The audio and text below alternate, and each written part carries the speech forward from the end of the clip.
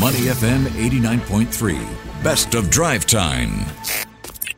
Money FM 89.3. Good evening. It is Drive Time with Elliot Danker, Timothy Go and Chua Tian Tian. Time now for Market View.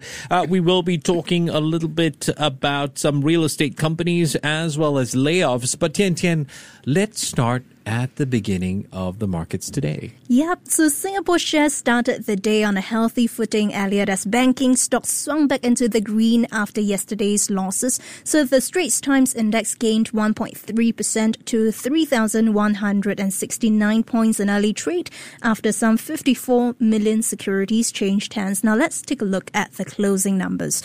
The benchmark STI closed up 1.38% at 3,172 points. In terms of value turnover, that's 1.18 billion Sing dollars. And gainers outnumbered losers, 348 versus 200. Top advances, GMH USD, DBS and Jardine Cycle and Carriage. And top decliners, Spindex Industries, Shangri-La Hong Kong Dollars and Powermatic Data.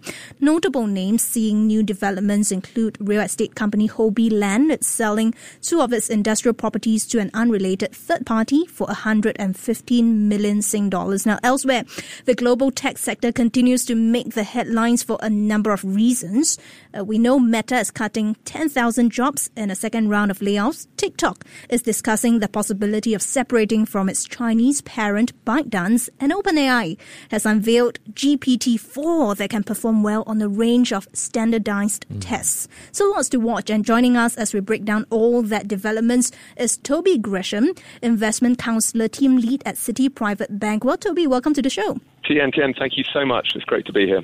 And great to have you on as well. So, Toby, let's start with the usuals. How did the STI fare today? Well, pleasingly, there was green across the screens, and so it was a strong day for Asia across the board. And what was driving things? Well, really the main story, it was a follow-through from the US session. The S&P was up 1.65% and the NASDAQ over 2% up. Toby, you said green across the screen, a strong day. In terms of the biggest movers, any stand out for you? Yeah, so interesting. It wasn't really surprises, but more consistency. And the big three movers for me really was across the Singapore banks, up 1.5% to 2%, leading the way. Why the focus on the banks? Well, I mean, it can't be lost on you in terms of what's been going on with Silicon Valley Bank over in the US. And as that story's developed, yesterday we saw risk very much on in the US. And as the market began to digest and get comfortable that the failure of that bank was very much ring-fenced, then as a result, risk was back on, and the regional banks led the way, and what followed was also the broad banks, and it wasn't just the US. We've seen that across all the major banks as it's bounced back. Right, and aside from banks, speaking of sectors to watch, property firms Hobby Land and Wing Tai Holdings made the news today. Hobby for selling two of its industrial properties and Wing Tai for issuing a profit warning.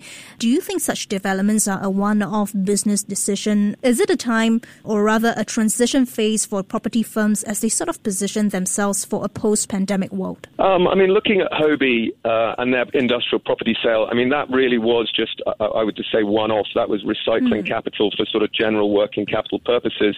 Wing Tai is interesting because, there's no doubting that the trading environment in 2022 has been very tough relative to 21.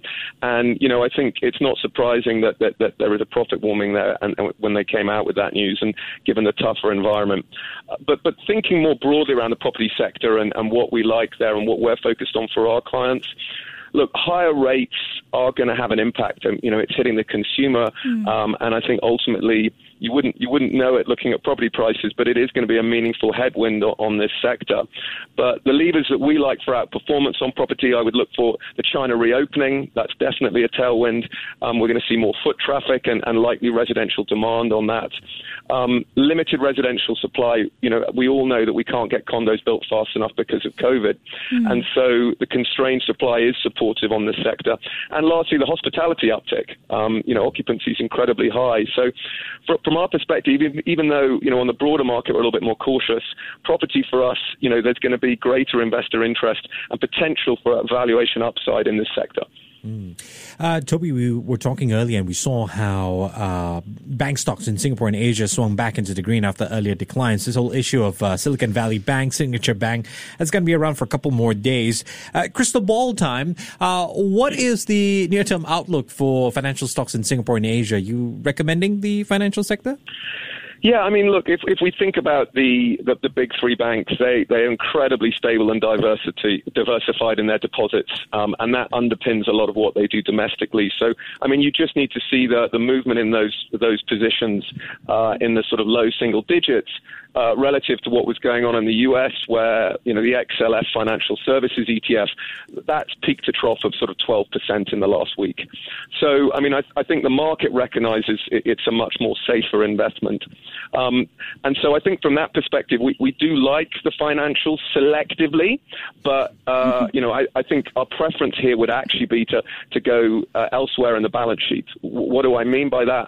Our preference really is around quality investment grade paper and potentially locking in rates here at these significantly elevated levels to where we've seen in history.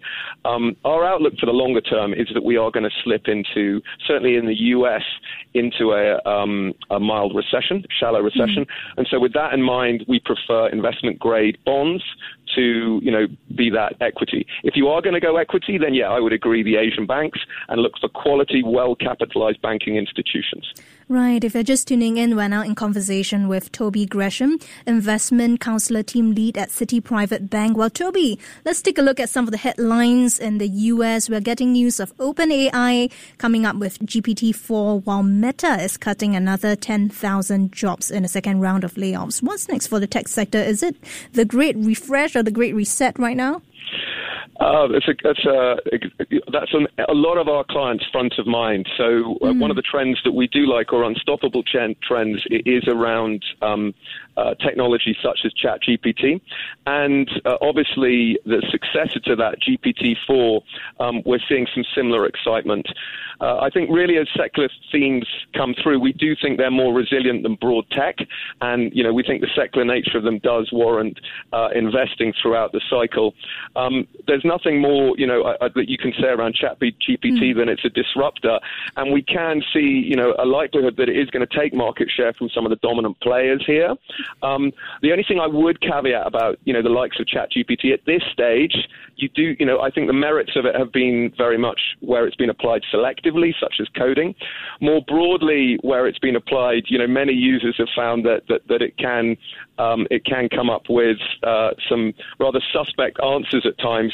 Interestingly, GPT-4, which is a successor, is clearly taking that forward, and it's only a matter of time before I think this becomes a broader application. Yeah.